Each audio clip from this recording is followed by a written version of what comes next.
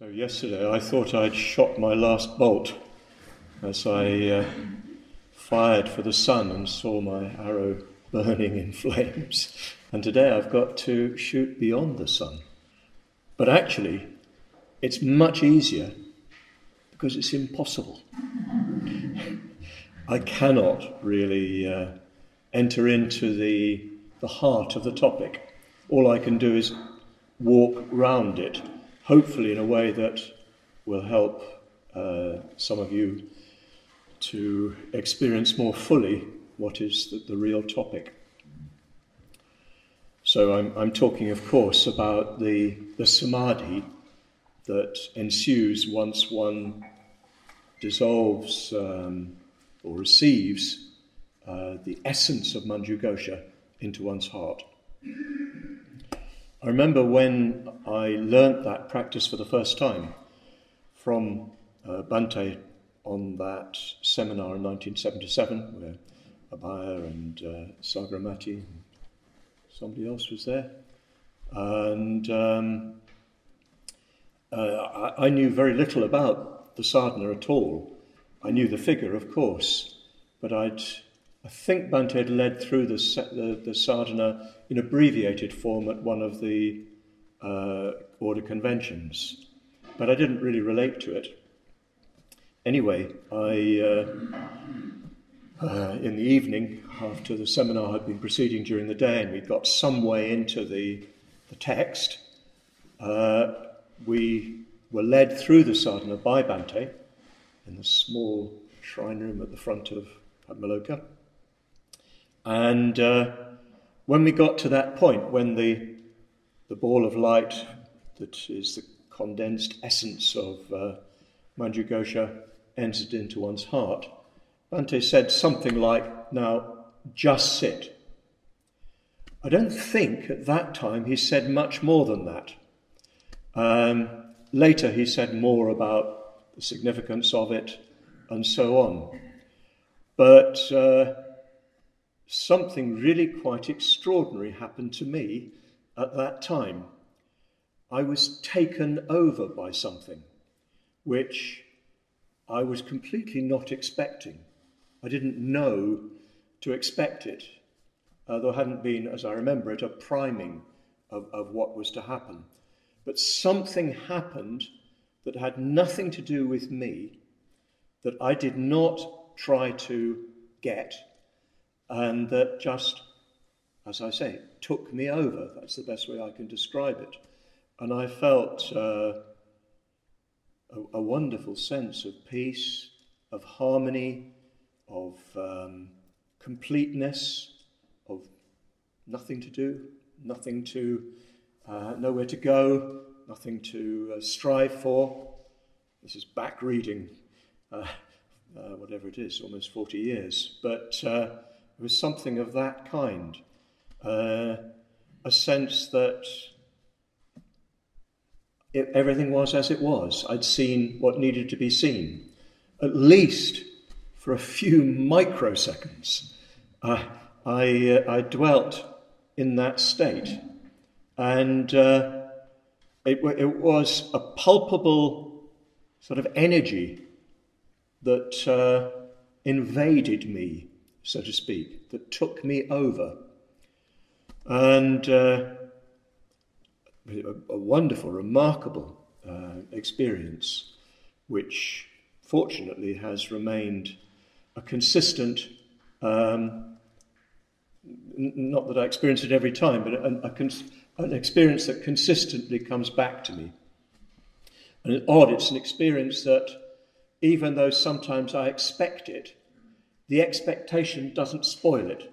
You know, often when you want an experience, then the expectation stops the experience.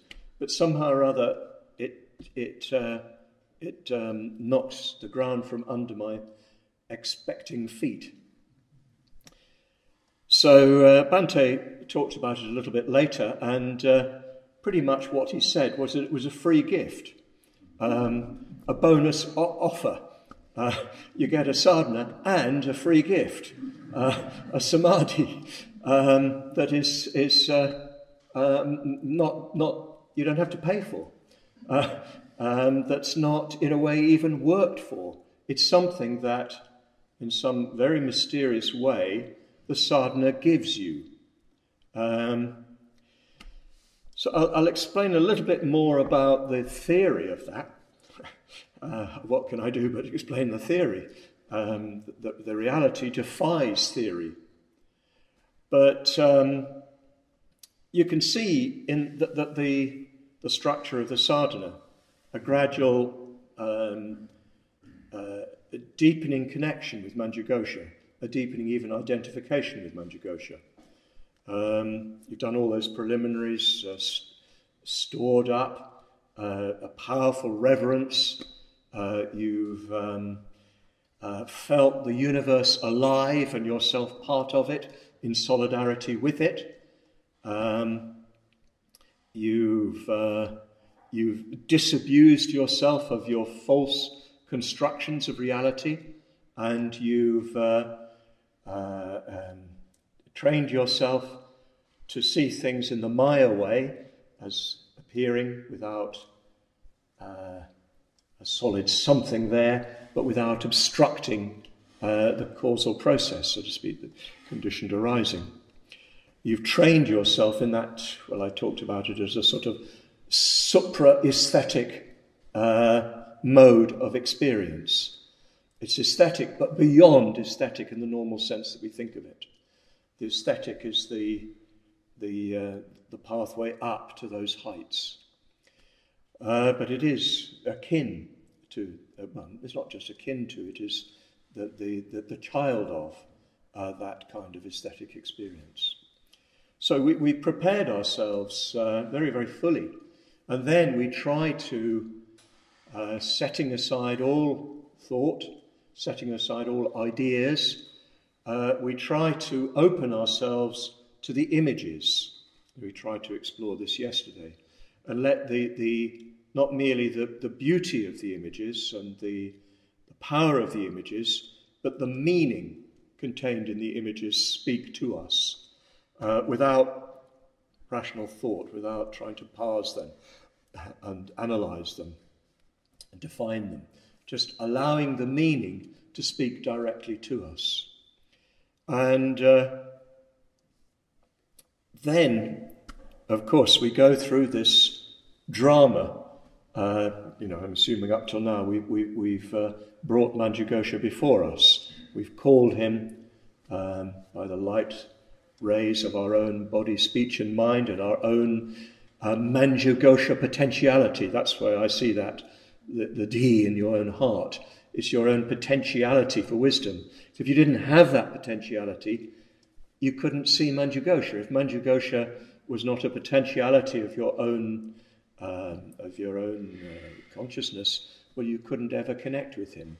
So the D, to me, indicates that. So you've called Manjughosa to you, or rather, you've invited Manjughosa, and he delightedly appears. And in fact, we saw that you could say he's just been there waiting for you to see him. Just as in the story I told of Asanga, I said Avalokiteshvara, by the way, it's Maitreya, of course. Sorry, I meant to correct that earlier. Anyway, Manjughosa has been waiting. You invite him, you invoke him, your sincere reverence, and you're pulling away, you're cutting away your false construction of reality allows you to see him. I think of it like that. Not that he appears, but it's more like you have got to a point where you are able to see him. And so it's already communication, very much communication, because your reverence, which you've directed to him, he's responded to, so to speak, by his appearance. And then you're let into a really profound transcendental drama. You see Manjughosa himself do what you've done, which already creates a wonderful sort of resonance between you and he. You see him reverencing, just as you've reverenced him. And his reverence reveals the mandala of the five Buddhas. And it's a wonderful feature of the sadhana. I have at times just spent weeks and weeks and weeks just focusing on the mandala and just going round the mandala figure by figure and symbol by symbol and opening up to every aspect of it. We've got an unending feast in this sadhana. So Manjughosa invokes the five Buddhas, and they consecrate him with jnana amrita. They make him into a king. They make him into a crown prince by pouring the charism, the holy oil in the Western ceremony of crowning of a king or queen. The holy oil is poured onto the top of the head, which it's in the English tradition anyway. It's a sacrament which, as it were, endows the ordinary mortal with kingship or queenship. So we're evoking that archetype, very profound archetype. But in this case, of course, the consecration consists in the endowment with the ultimate wisdoms, the jnanas, the five jnanas, which little drama is played out for our benefit, because Manjughosa is pure from the start and arrived at the end of the 10 bhumis. But it's sort of played out for our delight and education, a bit as the Lalita Vistara presents the Buddha as taking rebirth and going through the whole drama of his life and achieving enlightenment as a lila, as a sport, a game, for our benefit, so that we can understand. We couldn't understand the pure transcendental character of the Buddha, so it has to be played out. So again, this is played out in mythic drama before us, and the obscurations of our vision are purged. They're cleared away, and we see Manjughosa Jnana Sattva. So we're coming closer and closer and closer.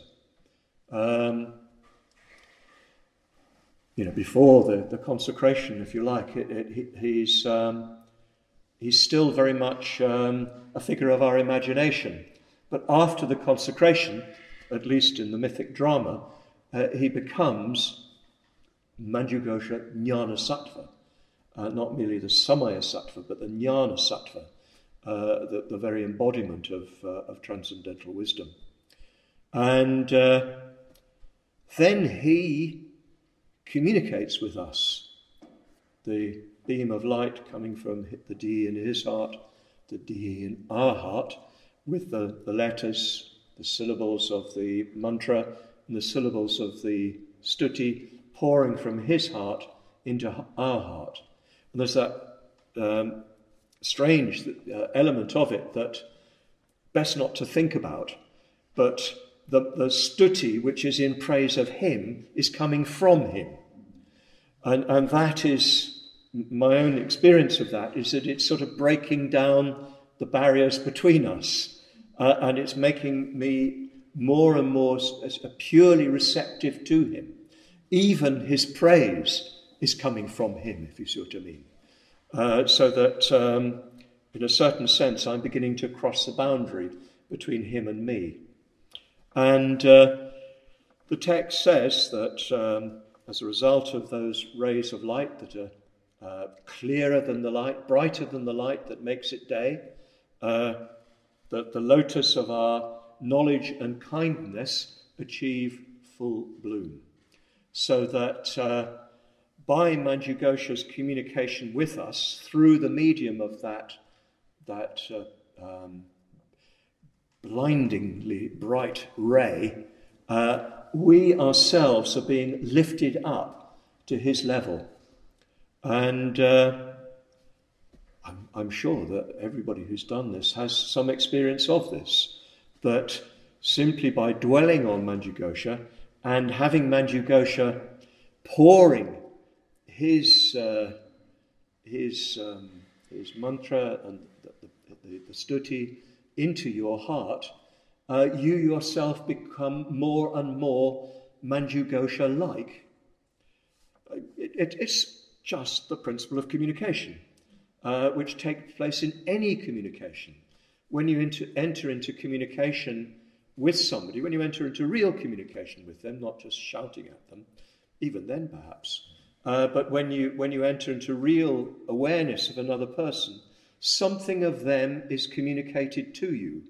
Something of their nature is communicated to you if you're sensitive to it and allow it to touch you. I don't know whether you experience this. Sometimes if I've been talking to someone, I come away with some of their mannerisms or some of their thought patterns. And I used to think of this as a terrible flaw in my personality, that I was had to watch out, otherwise I'd become a demonic possession. But actually, I think it's what's necessary if you're to communicate. I've just been reading a delightful Irish novel. I've got an Irish phase at the moment, a modern Irish novel. And he's got a voice, an Irish voice, descendant of James Joyce. And that voice has been speaking in my mind, even as I was thinking what I was going to say. I even had a slight Irish accent. Unfortunately, I'm not inflicting it upon you because it's a terrible one. But the voice is internalized because communication can't take place unless you take the other person into you. And if it's genuine communication, there's an exchange of selves, even to the point at which there's a loss of selves or a mingling of selves. And you come away in a way neither yourself nor the other person. And if you're in communication with a Kalyana Mitra, with somebody who's unequivocally more awake than you are, more wise than you are, well, there's a very definite lifting up of yourself. I've experienced this 1,000 times, 1,000,000 times with Bhante. I don't do it so much now, but I used to forget what Bhante was like when I wasn't seeing him. Even if I was seeing him every day, in the intervals between seeing him, I'd sort of bring him down to my level. But what I'd find, if I went to see him, I'd sort of have to open myself up on a new and higher level.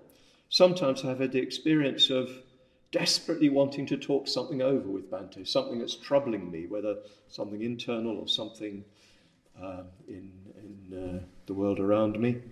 And I've gone to see Bhante, and as I've opened the door and looked across the room, the question's gone. Just gone. Because it's as if he is the answer. The level from which he's coming is the answer.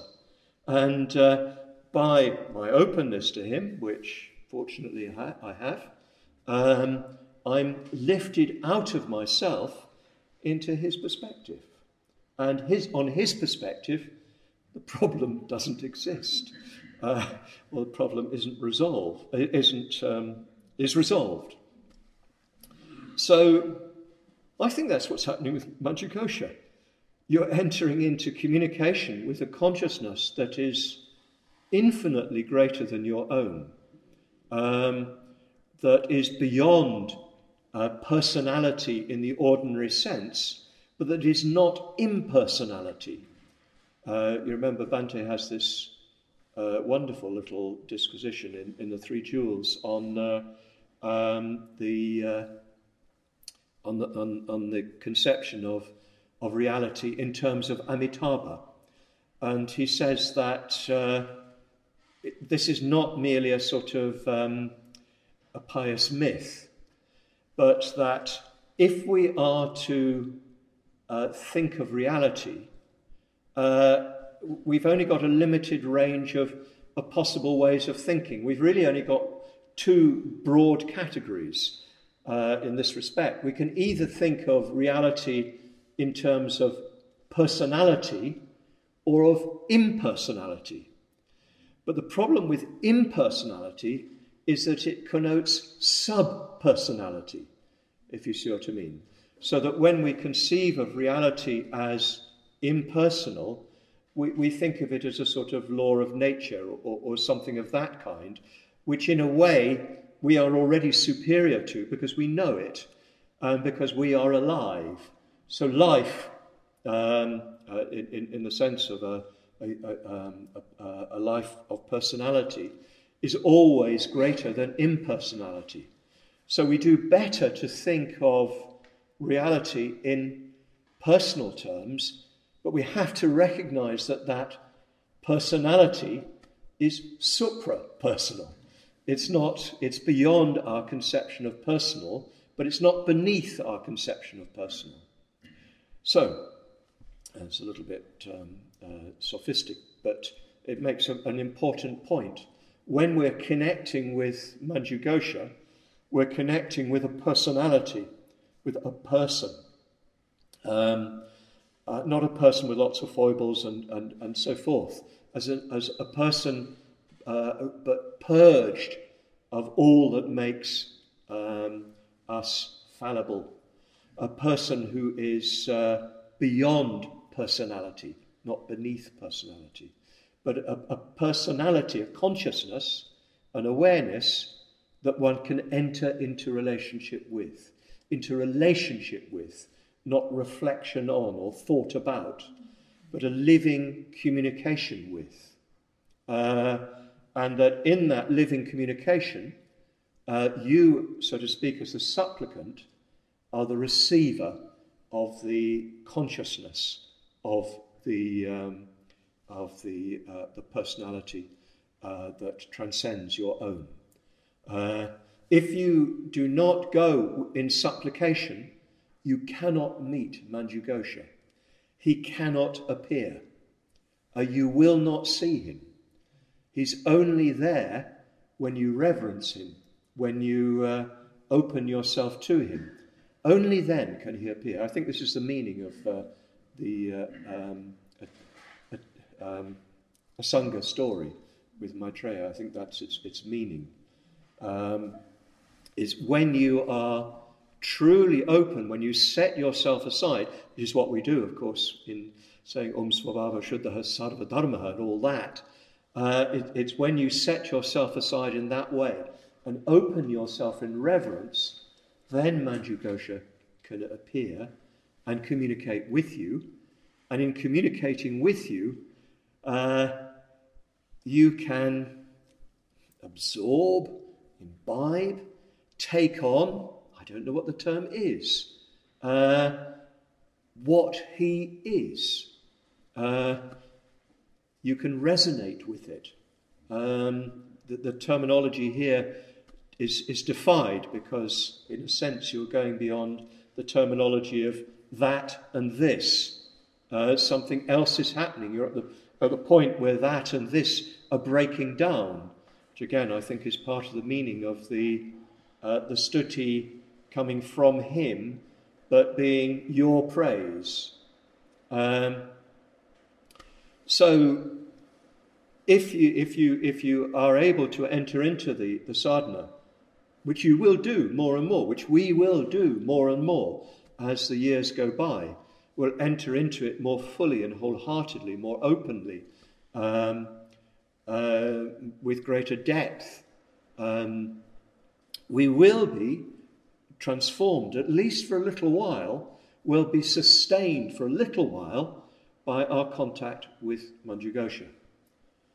But just as very often when I come away from seeing Bhante and leave the room and somebody asks me, oh, what did Bhante have to say? I've already come down. I'm flying on borrowed wings for a little while. And so that's what happens in the sadhana often. Something is retained, and of course we're going to talk more about how you can sustain what you gain without grasping onto it and therefore falsifying it. But for a little while, your lotus of knowledge and kindness does fully blow and reach the rank of Manjughosa, Jnana Sattva. At least for a little while, you dwell there. So we've already got very, very close, and Manjughosa's consciousness is seeping into our consciousness more and more subtly and deeply. That gentle voice is echoing more and more closely in the caverns of our mind, our heart. And we do, at least for a while at this stage, experience ourselves very much lifted up. Not that we think of ourselves as equal to Manjughosa, because to think of yourself as equal to Manjughosa implies egocentrism, but that you are attaining the rank of Manjughosa Jnana Sattva. So at this point, you supplicate. We'll talk more about some of that tomorrow, because the themes of the obscurations are carried through. You supplicate, you ask, you aspire for the beams, the sunlight of Manjughosa's presence to chase away the clouds of klesha and nyaya, and you hope that wisdom will shine within you so that you can understand the scriptures, so you can understand the commentaries, you can understand the tradition. Very interesting. You ask for the wisdom to understand the teachings, which is an interesting sort of angle in the sadhana. It has a very definite purpose in this way. I can't remember whether I mentioned this, but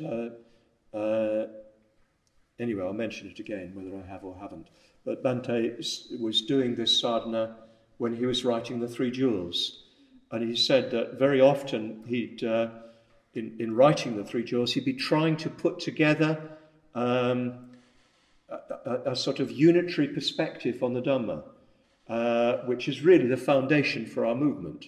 In the survey and the Three Jewels, Bhante's trying to have a perspective, or present a perspective on the whole Buddhist tradition, which is not sectarian, and shows that the unity of all the traditions in a perspective that is drawn to some extent from all of them.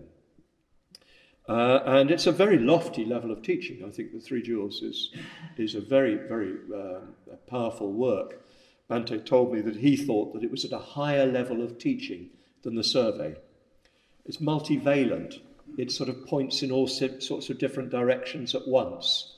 But he said that you can imagine that in trying to write that, it's a tremendous sort of effort and of insight, of understanding, not merely of intellection, and costs a great deal of self-interrogation, an interrogation of the depths of one's understanding. He said he'd often go into the sadhana with something unresolved in his reflections and his writing. And he'd go into the sadhana with this, and when he came out of it, all would be clear.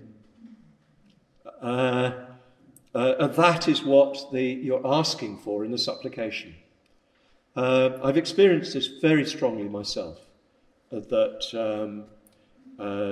solutions more to Dharma problems than to life problems, but sometimes even that, sort of appear either in the sadhana or somehow after the sadhana. And when I've been writing, often the sadhana has enabled me to understand in a way that I couldn't have done, I couldn't before. Anyway, you supplicate in that way, and then the image shrinks in front of you, condenses. Bhante described it as it gets smaller, you can dissolve the figure into a ball of light, and then the ball of light sort of condenses. But just like it concentrates, that would be the better term for it, concentrates, like apple juice or something like that. Do you know what I mean? That you squeeze the essence of it out. So it's becoming smaller and smaller and smaller, but more and more bright. So that it's already, when it starts, it's almost overwhelmingly bright. But as it condenses, it becomes brighter than 1,000 suns. You can't, in a way, see it. It's so bright.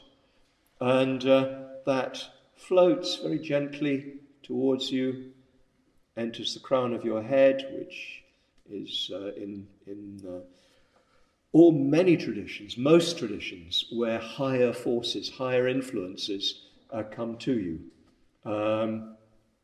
as in the consecration at coronation. So it floats down through the median nerve into the heart, and there it lodges.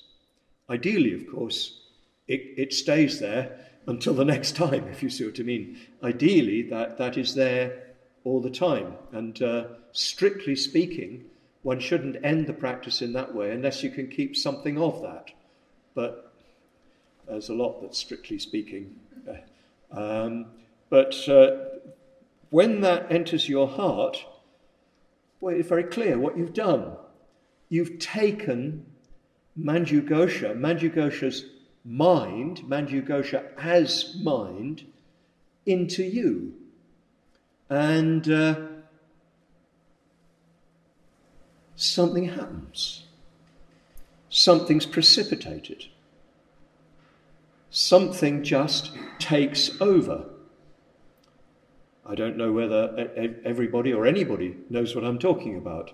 But if you're open for it, if you're waiting for it, I can guarantee it will be there. This samadhi ensues, which sort of, enfolds your mind, but is greater than your mind. And that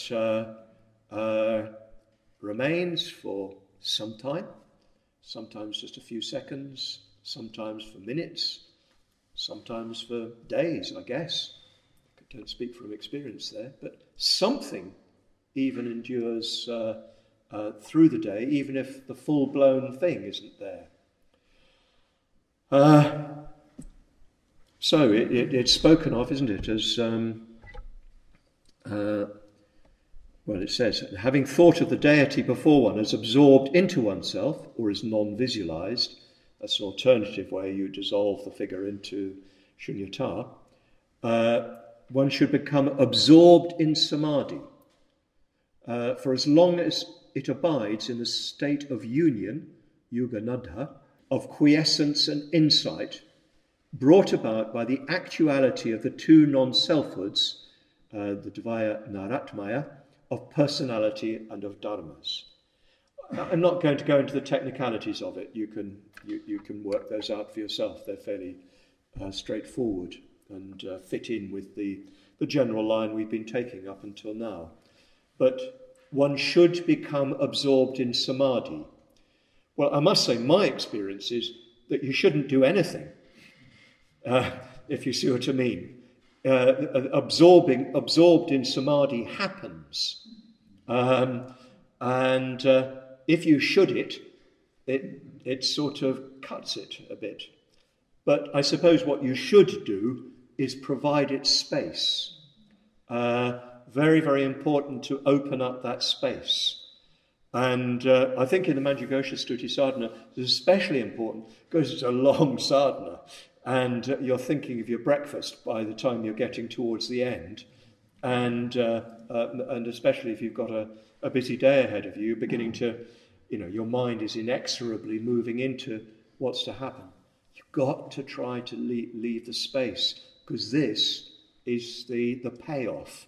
This is what you've done it all for. This is what it's about. So I think it's really important to have enough space for the samadhi. I'd say a minimum 10 minutes. If you absolutely have to, 5, but any less than that, no. And not just 10 minutes for the samadhi, but half an hour or so afterwards. Because if you're just jumping up from the sadhana and rushing into the affairs of everyday existence, that already is leaking back into your attitude before the end of the sadhana. So you need to have a sense, the space afterwards, so that you can take the space in it. Here speaks long experience. Nearly 40 years. So leave that space, and perhaps for me it happened mainly because of Bhante. Although I haven't always found Bhante easy, I've always known that Bhante has something I don't have, something that the world needs very badly, and that is for me unequivocally transcendental. So when I hear Bhante say, "Now just sit," I just sat. And when Bhante said, "Don't do anything, just let it unfold," I just sat and let it unfold. So perhaps my faith in Bhante allowed me to sit in that sort of mood and have faith, therefore, in the framework of the sadhana. But I invite you to have that faith, if you haven't got it already, or to explore that faith. It's not just to do with Bhante, it's to do with Jomyang Khyentse Rinpoche, it's to do with the whole tradition from which this comes, this whole skillful creative practice, which is not arbitrary. Somebody didn't sit down one day and think, "I know what, how should we," etc. It wasn't constructed. It emerged. It's a creation. Perhaps it emerged from Manjughosa's heart as a beam of light with letters, syllables pouring down it. It certainly has something of that flavour. So have faith in that. And when it comes to this point, simply allow whatever happens to happen. It's the union of samatha and vipassana, quiescence and insight, the text says. That is the fulfillment of the manifestation of the twofold naratmaya. Svabhava Shuddha, that's one naratmaya. Svabhava Shuddhoham, that's the other naratmaya. Non-selfhood, the non-selfhood of dharmas, the non-selfhood of persons. So that's fulfilled in this samadhi. For a little while, if you're able to allow absorption to come over you, you sit in non-selfhood. You do. Why? How? Well, I suppose this is one of those areas where you just have to shut up that why-seeking mind, the mind that always wants to know and explain. But perhaps it is useful to have some kind of framework of understanding. In the tradition, according to Bhante, and I've not looked this up much elsewhere, and I don't really deal in this sort of area, but apparently the sadhana itself belongs to the Kriya Yoga, which is part of the outer tantra. The outer tantra sounds pretty low, but of course it's really very high level of practice. But So you're practicing at that level. You're practicing at a level that's more to do with ritual, to do with symbols and so forth, kriya, action. But what you get is at the Anuttara Yoga Tantra level. You get something that you don't deserve. You get something that you haven't worked for. This is the way that the tradition looks at it. So you put in an effort at this level, and something happens at that level, which of course is the whole principle of spiral conditionality, that work goes in at this level and what emerges is something at a higher level. We see that in the spiral path. But the way Bhante has spoken of this, not directly in relation to this, but in relation to the images in sadhana generally, is that they emerge, well, I think the word he used was within the dharma niyama.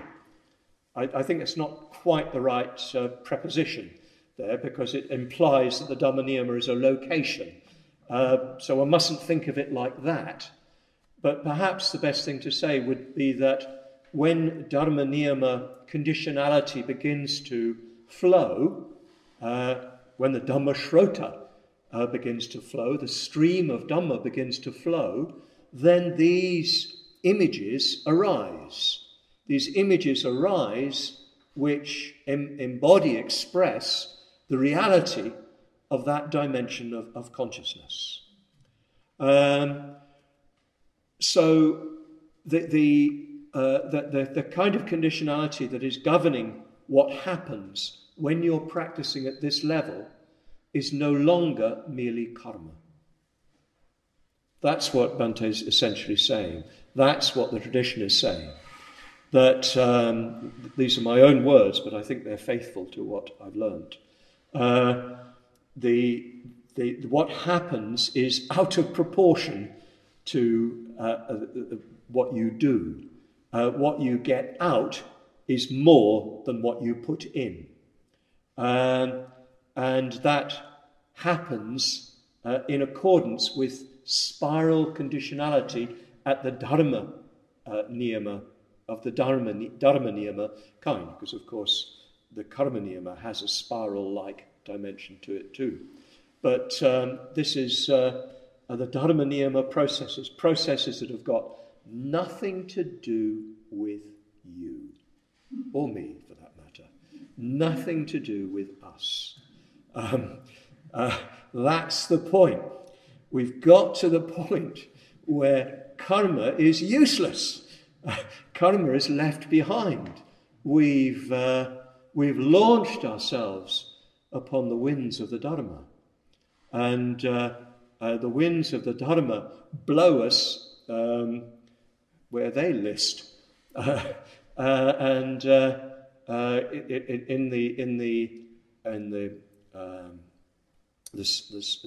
dynamics, the spiritual dynamics of this practice, they waft us into a samadhi that is more than we deserve. So, I hope you know what I'm talking about. I hope you at least know what I mean that you have to do. I hope they at least give you some inkling of faith in what can happen if it hasn't already been experienced by you. And I suspect if you haven't experienced it, because you haven't looked for it, because you haven't known where to look. I was sort of told where to look just by Bhante, by the Bhante-ness of Bhante, and then by his sort of very, very sketchy instructions. Well, I've passed on to you what I learnt, and if you haven't already got it, put that into practice. Leave the space. Your mind inevitably, well, depends what your mind is like. My mind inevitably starts to try to get to grips with what's going on and so forth. Just relax, let it go. Don't bother with it. And let that samadhi, that something, sort of take you over. And I can sort of speak quite confidently. If you have done the sadhana and done it in the way that we've been describing, as near as you can, as much as you can, this samadhi will happen. And let it endure for as long as you can. When it starts to go down, you start to drift, and your mind does turn to muesli and such items, or more likely, what you've got to do next, then, okay, finish the practice properly, as we'll see tomorrow. It's important how you come out as well. But if you want to experience this samadhi, and you'd be a damn fool if you didn't want to experience it, not to put too fine a point upon it, leave the space, and leave the space after, so that your mind is insulated from the day as much as you can. Ring fence that time, because otherwise it'll pull you out and you'll miss it. It'll be so instantaneous that you won't see it. So leave the space for it, because that samadhi is really what is going to do the work. You remember in the dedication at the end, not risk quoting, through the Vajra-like samadhi, having abandoned completely the kleshas, contrived and inborn, may I make an end of the Nyaya obscuration with all its parts and gain the wisdom of the Sugatas. That's the Vajra-like samadhi. That Vajra-like samadhi, if you have constant reference to it, if you allow it to unfold within you day by day, give it the space and the time, will gradually transform you. Not that you don't have to do other work, but that samadhi itself is sort of shaking the harsh structure of your being apart. It's destroying the kleshas. It's destroying the nyaya varana, the veil of illusions, and it's carrying you to the status of a sugata, of a Buddha. So, the whole practice, in a sense, leads up to this samadhi, this Vajra-like samadhi, which is its greatest gift, which you get for nothing. And which all you have to do is give it space and set up the conditions. Then it will flower. And if it flowers in you, if it flowers in me, if it flowers amongst us, it will really transform our order, and it will therefore help us to transform the world. Thank you.